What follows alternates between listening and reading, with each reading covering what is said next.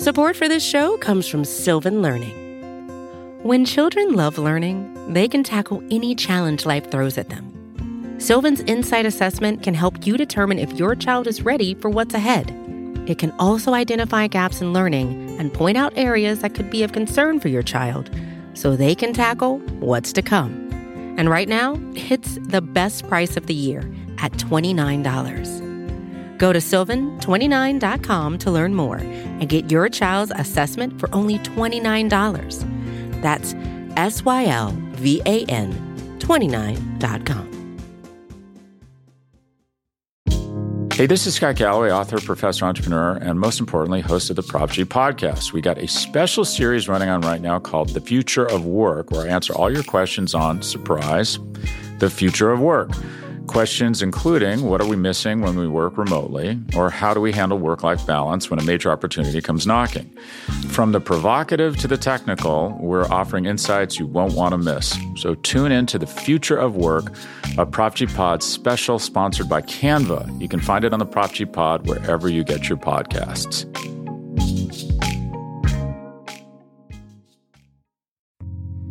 You're listening to the Vox Media Podcast Network.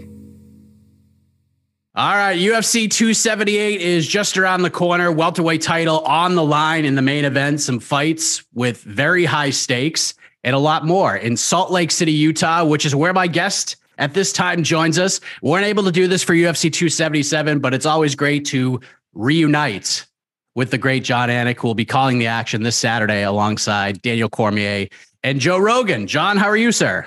It's good to be with you, Michael. I'm always doing well. I'm always happy to get the chance to chop it up with you in advance of the pay-per-view. I just got to Salt Lake City, Utah. Fighter meetings are tomorrow morning. So as you know, sometimes we talk after the fact, and obviously you can pick my brain on some of those insights, but just excited to sit down with all of these athletes, Luke Rockhold especially, because even though he's been omnipresent on social media, I want to look him in his eyes and see exactly where he is at, you know, coming back for the first time in 3.5 years. So yeah, man, nothing like a pay-per-view week. We're ready to go. So let's start with the main event. We got Kamaru Usman defending the title finally against Leon Edwards. It seemed like he's been waiting forever for a title shot. Now, normally, as you know, we begin these conversations ahead of a pay-per-view, most notably talking about the main event where fans, viewers of the product are not giving one of the athletes any chance to win at all. This one, Jon, seems different because I do host a morning show for MMA Fighting, and a lot of people that have called into the show, a lot of people who have hit me up on social media, they feel like Leon Edwards doesn't just have a chance in this fight, but he has a very good chance of beating Kamaru Usman on Saturday, which I have to admit is a little stunning, honestly. Have you noticed this trend as well? I haven't noticed it from the fellow fighters. And before I came on with you, I just happened to see a post from Bilal Muhammad, who seemingly doesn't think that Leon Edwards has very many ways to win. And by the way, he's been in the octagon with Leon Edwards before. But I have seen a little bit of a groundswell, at least from the fan base, in terms of some public support for Leon Edwards. And certainly after spending some time with Leon, as I did a couple of months ago at the press conference, you know, I feel better about his chances now than I did maybe 2 months ago. If for no other reason than he's absolutely huge. You know, I mean, he really does have size. He has length. His hands aren't quite as big as Kamaru Usman's, and sometimes hand size can be pretty telling. But I'm excited to see what Leon can do with the opportunity. I mean, certainly he has evolved to an appreciable extent. He seems to have maximized himself over the last 7 years since that first meeting. Sometimes you just don't know until they get in there. And I do think it's a reach to suggest that he's getting Kamaru Usman at this great time when Kamaru's body is seemingly breaking down. I don't necessarily see it that way. But I think anything that can maybe give you a source of confidence on the Edwards side, you need to lean into. But I'm excited to see it play out. And I think familiarity is certainly a big part of the backdrop, knowing that these guys have shared 15 minutes together. The seasoning of Usman has been brought up a little bit, but the guy's been one of the more active champions. It's his first fight of the year. Leon's been out for well over a year now since the Nate fight, but he's been pretty much focused on Usman ever since the win over Nate Diaz. And on the flip side, the point a lot of people keep trying to make is Usman's got a lot going on right now. He just landed a big movie role. He's talking about boxing Canelo Alvarez. He's talking about moving up to 205. And you've spoken to the man many times during this incredible run that he's on. From maybe some of the interviews that he's done leading into the fight, do you get any vibe at all from the champion in any way that perhaps he's looking past Leon Edwards here? Because if there's one guy I don't feel looks past anybody, it's Kamaru Usman. Yeah, no, I mean, you set it up well, and it's a fair question, but absolutely not. Kamaru Usman is like the last guy on the roster that's going to rest on any laurel. And as we set up the pay-per-view at UFC 277, when talking about Amanda Nunes, even if you don't like the conversation of GOAT, greatest of all time, Kamaru Usman puts a big chunk of his legacy on the line every time he competes, whether he's fighting Leon Edwards or Jan Blachowicz or anybody else. So if all of a sudden he wakes up Sunday morning and he hasn't tied Anderson Silva's record, and he's 15-1 in the UFC, and he's the former welterweight champion, a lot of what he's building goes away. Now, his future in the Hall of Fame, that is entrenched. Nobody can take away big chunks of this legacy. But what Kamaru Usman is chasing is all-time greatness. And, going 1-1 against Leon Edwards is certainly not going to help that. Now, on the Leon side, has he put in the perfect training camp? Can he have the near perfect performance? I think the answer to those questions is maybe yes, but I think it's going to take those things. I don't think he's fighting a lesser Kamaru Usman or Kamaru Usman that has a wandering eye relative to past title defenses. I think you're going to see the very best of Kamaru Usman and, in theory, the best of Leon Edwards, and may the better man win. What do you think about Usman maybe going up to 205? I understand he's not going up to 185 because Adesanya is currently the champion, but what do you make of this talk? Are you surprised by it, or does that not stun you at all? I'm not surprised by it because Max Holloway has told me for years that he wants to fight at middleweight before his career is said and done. Dominic Cruz has long said to me that he wants to compete at 155 pounds, right? So these guys do sort of fantasize about moving up and not cutting weight. And, sometimes I feel like wrongfully, Jan Blachowicz has been positioned as this low-hanging fruit. Israel Adesanya didn't even have any intention at that time to move up to light heavyweight. It seemed to be Eugene Behrman's idea, and that was the impetus for the move. But obviously they thought that was a favorable matchup and a guy at 205 pounds that they could beat. I don't know how Kamaru Usman sees Glover Teixeira and Yuri Prochazka compared to Jan Blachowicz, but I don't think it's posturing. I think it's another way to prove his greatness. And obviously there's a little bit of an obstacle there in his friend Izzy at 185 pounds. So I would like to see Kamaru Usman, afforded any sort of opportunity that is legacy proving, whether it's against Canelo Alvarez, even though people don't want to hear that noise, or Jan Blachowicz, because if he beats Leon Edwards and is able to knock him out and finish him this weekend, yeah, Chimaev can get by Nate Diaz. There are names that are building. Bilal, Gilbert Burns potentially work his way back, but Kamaru's going to want an immediate challenge, and I'm not sure there's an obvious one right now at 7. What if Leon does get this done? Because in most divisions, this is a guaranteed automatic rematch, no doubt about it. But as you mentioned, we have a star lurking in the background, and Khamzat Chimaev is getting ready to fight Nate Diaz September 10th. Still, I mean, it's an interesting situation at 170. It'd be kind of wrong if Usman didn't get an immediate rematch. But when you have a guy like Khamzat who is just bursting onto the scene, big numbers, a lot of people have eyeballs on that guy, it does create a discussion, does it not? Absolutely. And when it comes to an immediate rematch, you have to have a champion that is burning to get that one back, like you had with Amanda Nunes against Juliana Pena. Certainly Pena went into that first meeting knowing she was going to have to beat her twice.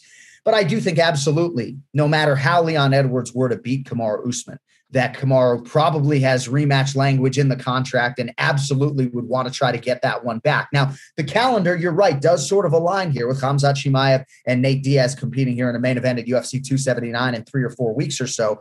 So perhaps they would wait, let that result marinate. And if indeed it is Chimaev who emerges, maybe you try for a 4th time to make Leon Edwards versus Khamzat Chimaev. Of course, these are all hypotheticals, but what Kamaru Usman has done, dating to his UFC debut against Haider Hassan, when Brian Stamp pulled me aside and said, that dude's going to be a future champion. We knew that night, bro. I didn't know as much as Stan knew, but we knew that night in 2015 that we were looking at someone special. And I think if he loses to Leon Edwards, they run this thing back and probably in short order. If Usman, and Dana White said this on Tuesday, if Usman wins this fight, it's time to undoubtedly start throwing him essentially in these Mount Rushmore types of conversations with the Anderson Silvas. I don't know if he's definitely getting closer to George St. Pierre. Don't know if this will quite get him there, but what do you think another win on Saturday does for the legacy of Kamaru Usman? You mentioned all-time greatness and what he's building towards. How close does he get to being the best welterweight in the world, the best fighter of all time? Well, it's very difficult when the guy you are perennially chasing is Georges St-Pierre. And even when he broke his welterweight record, seemingly that wasn't enough for people that want to see more title defenses. I don't have to tell you that Kamaru Usman is coming up on title defense number 6, right? So this isn't the case 2 or 3 years ago where he's at 3 title defenses, right? We're talking about 6 defenses, which I believe will be 3 more than Khabib Nurmagomedov. So as the title defenses start to mount up, that's always been sort of category number 1 for me. I've said to you, if they hung championship banners in Albuquerque, New Mexico, John Jones would have 15 freaking banners, So that's got to be something that is injected into the conversation. But as those continue to mount up for Kamaru Usman, I have no problem putting him on Mount Rushmore. Again, it's a weird conversation to have when legacies are still incomplete, right? Imagine Amanda Nunes loses twice to Juliana Pena. Is she still the greatest women's mixed martial arts athlete of all time? I'm not so sure. But certainly for me, because my career has sort of coincided with Kamaru's more than it did Georges St-Pierre's, this is the best fighter next to John Jones that I've ever covered for sure. Co-main event, which by the time we get to Saturday, I feel like this will have that Sean Strickland, Alex Pereira juice to it. It'll be like the most anticipated fight on the card. Luke Rockhold, as you mentioned, former middleweight champion, is back for the first time in a little over 3 years to face the always headline grabbing, always interesting Paulo Costa. There's already heat on this one, John, but that heat will likely expand as this week progresses, I would assume. There's so much pressure on both of these athletes, big picture. I mean, I know Luke Rockhold's 37, so for him, the time has really got to be now, even though he's the guy, unlike Paulo Costa, who has the undisputed UFC middleweight championship belt on the mantle at home. But this is very interesting because both guys have lost 2 consecutive fights. And I think you can argue that Paulo Costa has underachieved a little bit relative to the expectations coming in. And even though, again, he's just getting going in a lot of respects, when it comes to his UFC career, the championship performance against Adesanya was very underwhelming. And obviously the follow-up act to that against Marvin Vettori wasn't great either. So I think there's an avalanche of pressure on Marvin Vettori here as the more primed, in theory, primal athlete right now to get the job done and prove, that he's somebody that they can really count on to carry the torch for Brazil and for this middleweight division.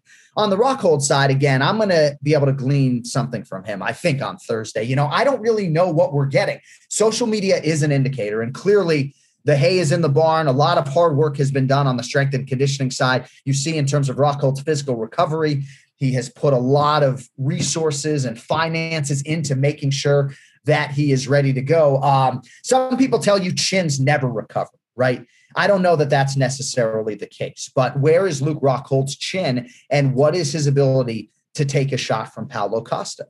I think that's the rub for a lot of people in this fight. If Luke Rockhold can take a shot or two and work his game, potentially create some grappling transitions, you know how good he is on top with his ground and pound, we'll see. But I just don't know where Rockhold is at mentally, and I don't know where his chin is at physically. And I guess I just feel like there are far more variables on the Rockhold side, and that's why, he's plus 250 or so as the betting underdog this weekend. But yeah, I mean, I can't wait for that fight. And I do think you're right. You make a salient point about fan anticipation building as we get to Saturday night.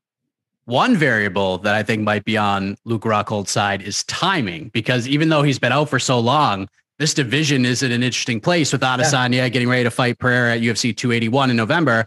But Adesanya has fought and beat most of the guys in this division, Costa included. Some guys he's beaten twice already.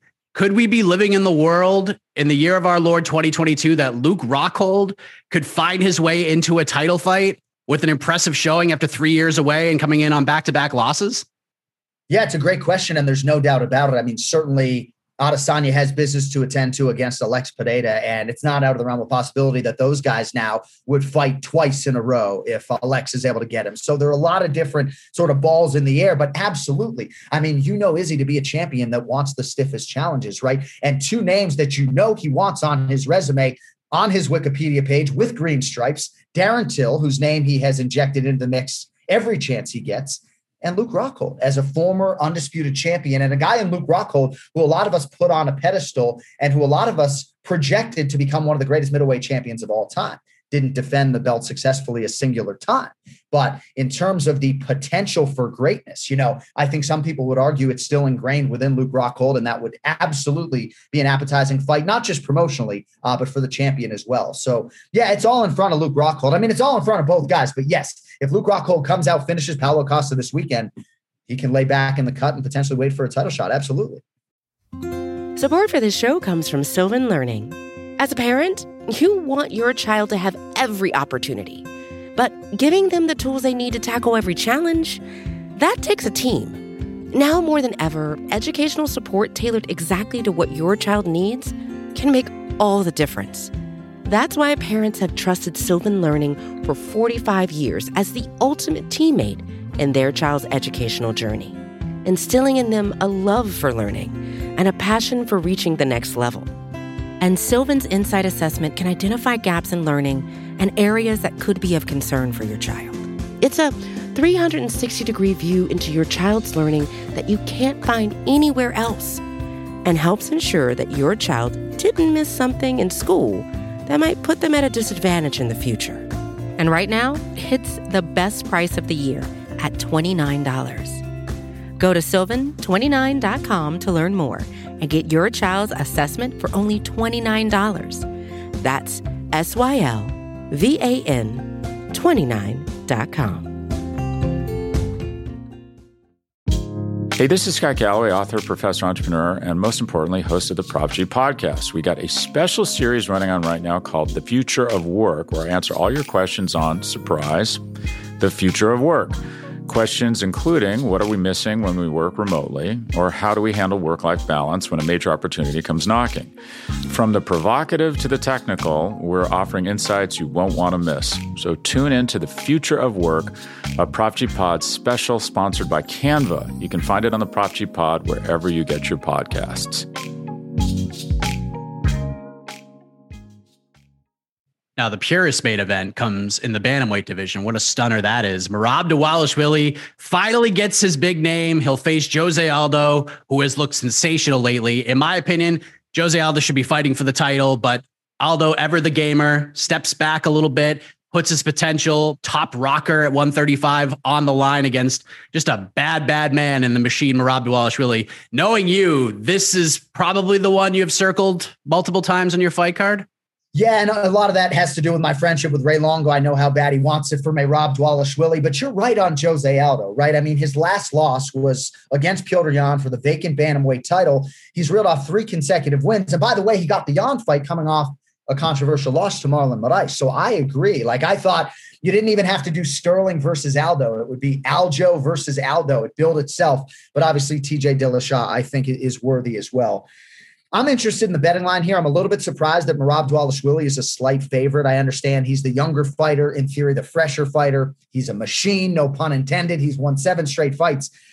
But I thought Jose Aldo would be the favorite here, just given the recent body of work, given how good he's looked at 135 pounds, and just given the wealth of championship experience. You know, Merab hasn't had a chance to headline for the UFC yet. I think that is an eventuality, but you know, his strength of schedule does not compare to Jose Aldo's. And knowing how good Aldo's takedown defense is, Merab is willing and able and will be committed to that initiative, but I'm not sure it's going to be so easy to take him down. So I can't wait to see it play out. It's certainly a title eliminator. And, given what happened with Chito Vera and Dominic Cruz just last weekend, this is definitely moving month for the bantamweight division, and a lot at stake for these two gentlemen coming up here in a few days. Yeah, because like if Aldo wins, and like you mentioned, we just saw Chito with a big win. Who knows what's going on with Henry Cejudo at this point? And then we got Yan and Sean O'Malley coming up in Abu Dhabi in October. There's some biggies in this division coming up over the next couple of months. But if Aldo wins, like, this man can't be denied any longer, can he? And obviously if Merab wins, things could get pretty interesting with his good friend and teammate Aljamain Sterling currently holding the title. So what do you think specifically is at stake here? Well, it looks like the UFC might be returning to Brazil in January. And if that is indeed the case, that could certainly work out well for Jose Aldo, if you know what I'm getting at there. But, in terms of his undeniability, he was given a title fight off of a loss, right? And I think that tells you all you need to know about his promotional standing and just his standing within the sport, that nobody really batted an eye when he was given that opportunity coming off a loss. But yes, if you are able to beat Merab, which nobody really has been able to do. I mean, Frankie Saenz got him in the UFC debut. I thought that fight could have gone the other way. And then, of course, the Ricky Simone fight in Merab's second fight. I mean, Dvalishvili started 0-2 in the UFC. He's now 7-2. So he is somewhat the boogeyman of this division. I mean, I wouldn't say he's the boogeyman quite like Khamzat Chimaev was going into the Gilbert Burns fight, but Merab is an avoided guy. And if Jose Aldo can stuff his takedowns and beat him over a hard 15 minutes, I think that would be a very enticing guy for the promotion to look at for a title shot at 135 pounds. We're also getting the return of a guy I already have in my top 10 at heavyweight worldwide in our rankings. Alexander Romanov taking on Marcin Tybura. Toughest test of Romanov's career to this point, but I think this guy is a gigantic problem. And at 31 years old in this division, John, he might as well be 22. Yeah, and he said that he wants to be in the top 5 by the end of 2022, and at least this fight against somebody that's ranked above him is going to afford him the opportunity to maybe work his way into the top 10. I think Tybura comes in number 11 this weekend, if I'm not mistaken. But yes, I'm bullish on Alexander Romanov as well. And certainly the Tom Aspinall injury is unfortunate, right? And that all of a sudden takes away a young name for the better part of a year that might have been somebody that showed up in the crosshairs for Alexander Romanov. But this guy can beat you in a number of different ways. He's an outstanding wrestler. Certainly knows his way around a submission. He was the biggest betting favorite in UFC history going into his last fight against Chase Sherman. That is obviously not the case against Tybura, who is credentialed. He's main evented for the UFC. He has fought a who's who of this UFC heavyweight division. So yeah, I mean, sounds trite, sounds like promotional hype, but I think it's like the perfect test for Alexander Romanov at this stage of his career. And if he does pass it, I'm not so sure he's going to be able to work his way into the top 5 by the end of the year, but he's going to get somebody in that top 8 and, maybe a Rosenstrike type guy, and then we'll see what he can do with it. But first order of business, obviously a very talented Polish heavyweight in Tybura this weekend. Few last things. The undercard has a lot of fighters on it that are making like their second appearance. Some have had a fight in the UFC in an arena in front of fans. Some haven't. Some it's been a long time since they have. And while it may not be what 276 was on paper, this does provide a lot of opportunity for some of these up and comers to really make a name for themselves on a pay-per-view card, some fighting on ESPN, ABC, etc. It's a big chance for these guys and gals to show out, John. And it's a good point. And it's a good point to bring to the surface because candidly, I can't say it's like a 51% majority or an 80% majority, but the majority of our athletes compete better with a crowd. Like I think Dominic Cruz was buoyed by that crowd, and that helped him compete really well early on in that fight a week ago, juxtaposed against fighting Henry Cejudo with nobody in an empty arena in Jacksonville or competing against Casey Kenny at a UFC Apex, so it's a very exciting time for a lot of these athletes, to get outside of the Apex. Alexander Romanov has competed 5 straight times in Las Vegas. It'll be nice for him to, get all the pageantry that comes with a pay-per-view fight or maybe a featured prelim fight, but a big fight for him. So yeah, it's exciting. And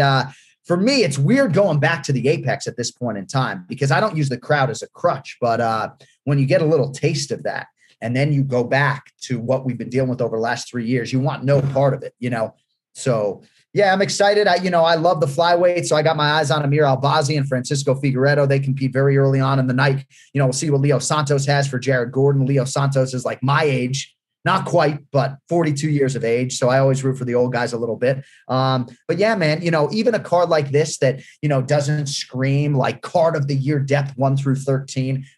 There's a lot of meat on the bone if you sort of peel it back. Rory McDonald and Nina Nunes have announced their retirements since this past Saturday. Of course, Rory, a former UFC title challenger, been in some crazy fights with the promotion. I think the Robbie Lawler one just jumps to everybody's mind as one of the all-time memorable bouts in the history of the promotion. So just want to get your reaction on both of those fighters turning the page and calling it a career. Well, for Nina Nunes, it seemed like this was very much planned. I mean, she wants more babies, but she wanted to go out with a win, and it took her a little bit of time to do that. Obviously, the fight with Cynthia Calvillo was delayed a little bit, but now to be able to go out with a win and share that moment with her daughter, just very special. I mean, you could see Amanda literally trying to get their daughter in the octagon at all costs because she knew this was going to be the last time for them to do that. As far as Rory McDonald is concerned, Canadian or otherwise, this guy is a mixed martial arts legend, and thankfully for his legacy, he was able to leave the UFC and go at a world title. Maybe you can argue the PFL body of work was a little bit underwhelming. But yes, I mean, he will find his way into the fight wing of the Hall of Fame, courtesy of that absolutely epic war with Robbie Lawler at UFC 189, which, by the way, he was winning. But Rory's a stud, man, and Kenny Florian said on our podcast this week, we're sort of now in the third iteration or the third generation of these mixed martial arts athletes who are coming into the sport and training in all disciplines. And for a lot of us, Rory was that guy, that young guy who came in at 18 years old, who was mixing all the martial arts. In some respects, he was the first of his kind. And he was so kind too. I remember going to TriStar back in the day, and he was just always so gracious and certainly a little bit, understated and underspoken. But it's nice to see him sort of now at 33 come into his own, be a little bit more verbal with the masses. And I think, as Tim Kennedy eloquently put it on social media, Rory's going to contribute to society. We just have to see how he's going to do it. But I tip my cap to Rory McDonald and Nina Nunes on the way out. We've had a lot of high profile fighter retirements of late. Carlos Condit, Felder, Uriah Hall. Yeah. Uriah Hall too. Forgot about that one. This isn't a retirement, but Shane Burgos has moved on. He signed with the PFL, where now Kenny Florian will get the chance to call his fights. Right. Again, a guy that was part of many great battles. The Billy Q fight is just so underappreciated since it had to follow Justin Gaethje versus Michael Chandler at MSG. What did you think when you saw that news? Well, I was surprised because I thought that maybe UFC president Dana White had intimated that Burgos was a guy that they were going to try to re-sign, and I don't know the extent to which they really tried. But he's not just an entertainer. He sells tickets in New York, has proven to do that. I think 7 of his UFC fights have happened in New York. And when I asked him at our last fighter meeting, dude, with respect, how do you keep getting these home state showcases? And he looked me in the eye and he said, I sell tickets, So I definitely think that it's a great signing for them. We're disappointed to lose him, obviously, but I'm thankful to have had the chance to call a lot of his most epic fights and wins in the UFC. And I'm excited to see his brother Ryan, who is coming up right now, who I think has the potential to be maybe even better in terms of his championship ceiling than Shane, if I can even say that. So yeah, I'm happy for Shane, and I would imagine he's realized a lot of money to be leaving the UFC at this stage of his career. So congratulations to Shane and the Burgos family, his wife and his daughters and everybody else. Well said. One last thing I have to ask you, because I haven't had a chance to talk to you about it since it happened. UFC Long Island, you got the gold jacket. You got the ABC coat, man. That was, yes. I was so happy when I saw that video. And then as I'm watching the card throughout the broadcast, you see your broadcast partners. Maybe it's a little sweaty in there. They take them off, but you did not take that jacket off for 1 second, Jon Anik. And I love that about you. I love that about you. What did that mean to you when you were gifted that jacket, when it was unveiled to you, and just being able to look at that as much as possible?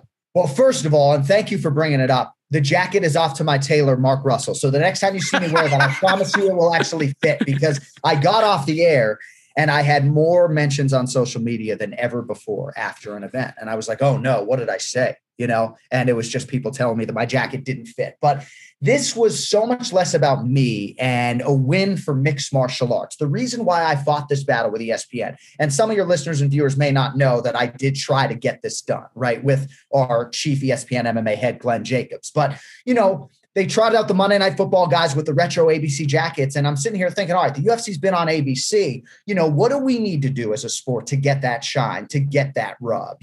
Say what you want about where we are domestically as far as mainstream sports. I don't necessarily care about how one opinion differs from another on that, but can we actually get the ABC gold jacket treatment as the UFC? I wanted an answer to that question. And thankfully our guy Glenn got it done. And to me, it just speaks to how far we have come in the United States. And the Fox deal deserves a lot of credit. The ESPN deal obviously deserves a lot of credit. But again, I was a guy who was in Bristol, Connecticut, fighting for ESPN or fighting for MMA in 2007. When people just didn't want to hear it, So 15 years later, to see us on ABC wearing gold jackets, I don't know. It feels like a big win. Yeah, one of my moments of the year for sure, seeing the unveiling, even seeing Megan O'Leary rocking the jacket. It was just so cool, man. I was so happy to see that, and much deserved. You fought the good fight. You got the victory. We don't get them that often, but this is a good one for you, my man. This is awesome. No, we'll take it. We'll take it. And we'll see if we trot them out again. I'm not sure if we're going to get the chance to wear them again, but mine will be a lot more snug. Of that, I can assure you. There you go. Jon, you're the man. Much appreciated as always. Looking forward to the call as always, and have fun. Have fun on Saturday night. Should be a fun one. Thank you, buddy. Once the prep's done, I always have fun. Little anxious right now, wrapping my head around the prep, but thank you, buddy. Good to catch up, and we'll talk in advance of 279, I'm sure. You're listening to the Vox Media Podcast Network. Hey, this is Scott Galloway, author, professor, entrepreneur, and most importantly, host of the Prop G podcast. We got a special series running on right now called The Future of Work, where I answer all your questions on, surprise, the future of work. Questions including, what are we missing when we work remotely? Or how do we handle work-life balance when a major opportunity comes knocking? From the provocative to the technical, we're offering insights you won't want to miss. So tune in to The Future of Work, a Prop G Pod special sponsored by Canva. You can find it on the Prop G Pod wherever you get your podcasts.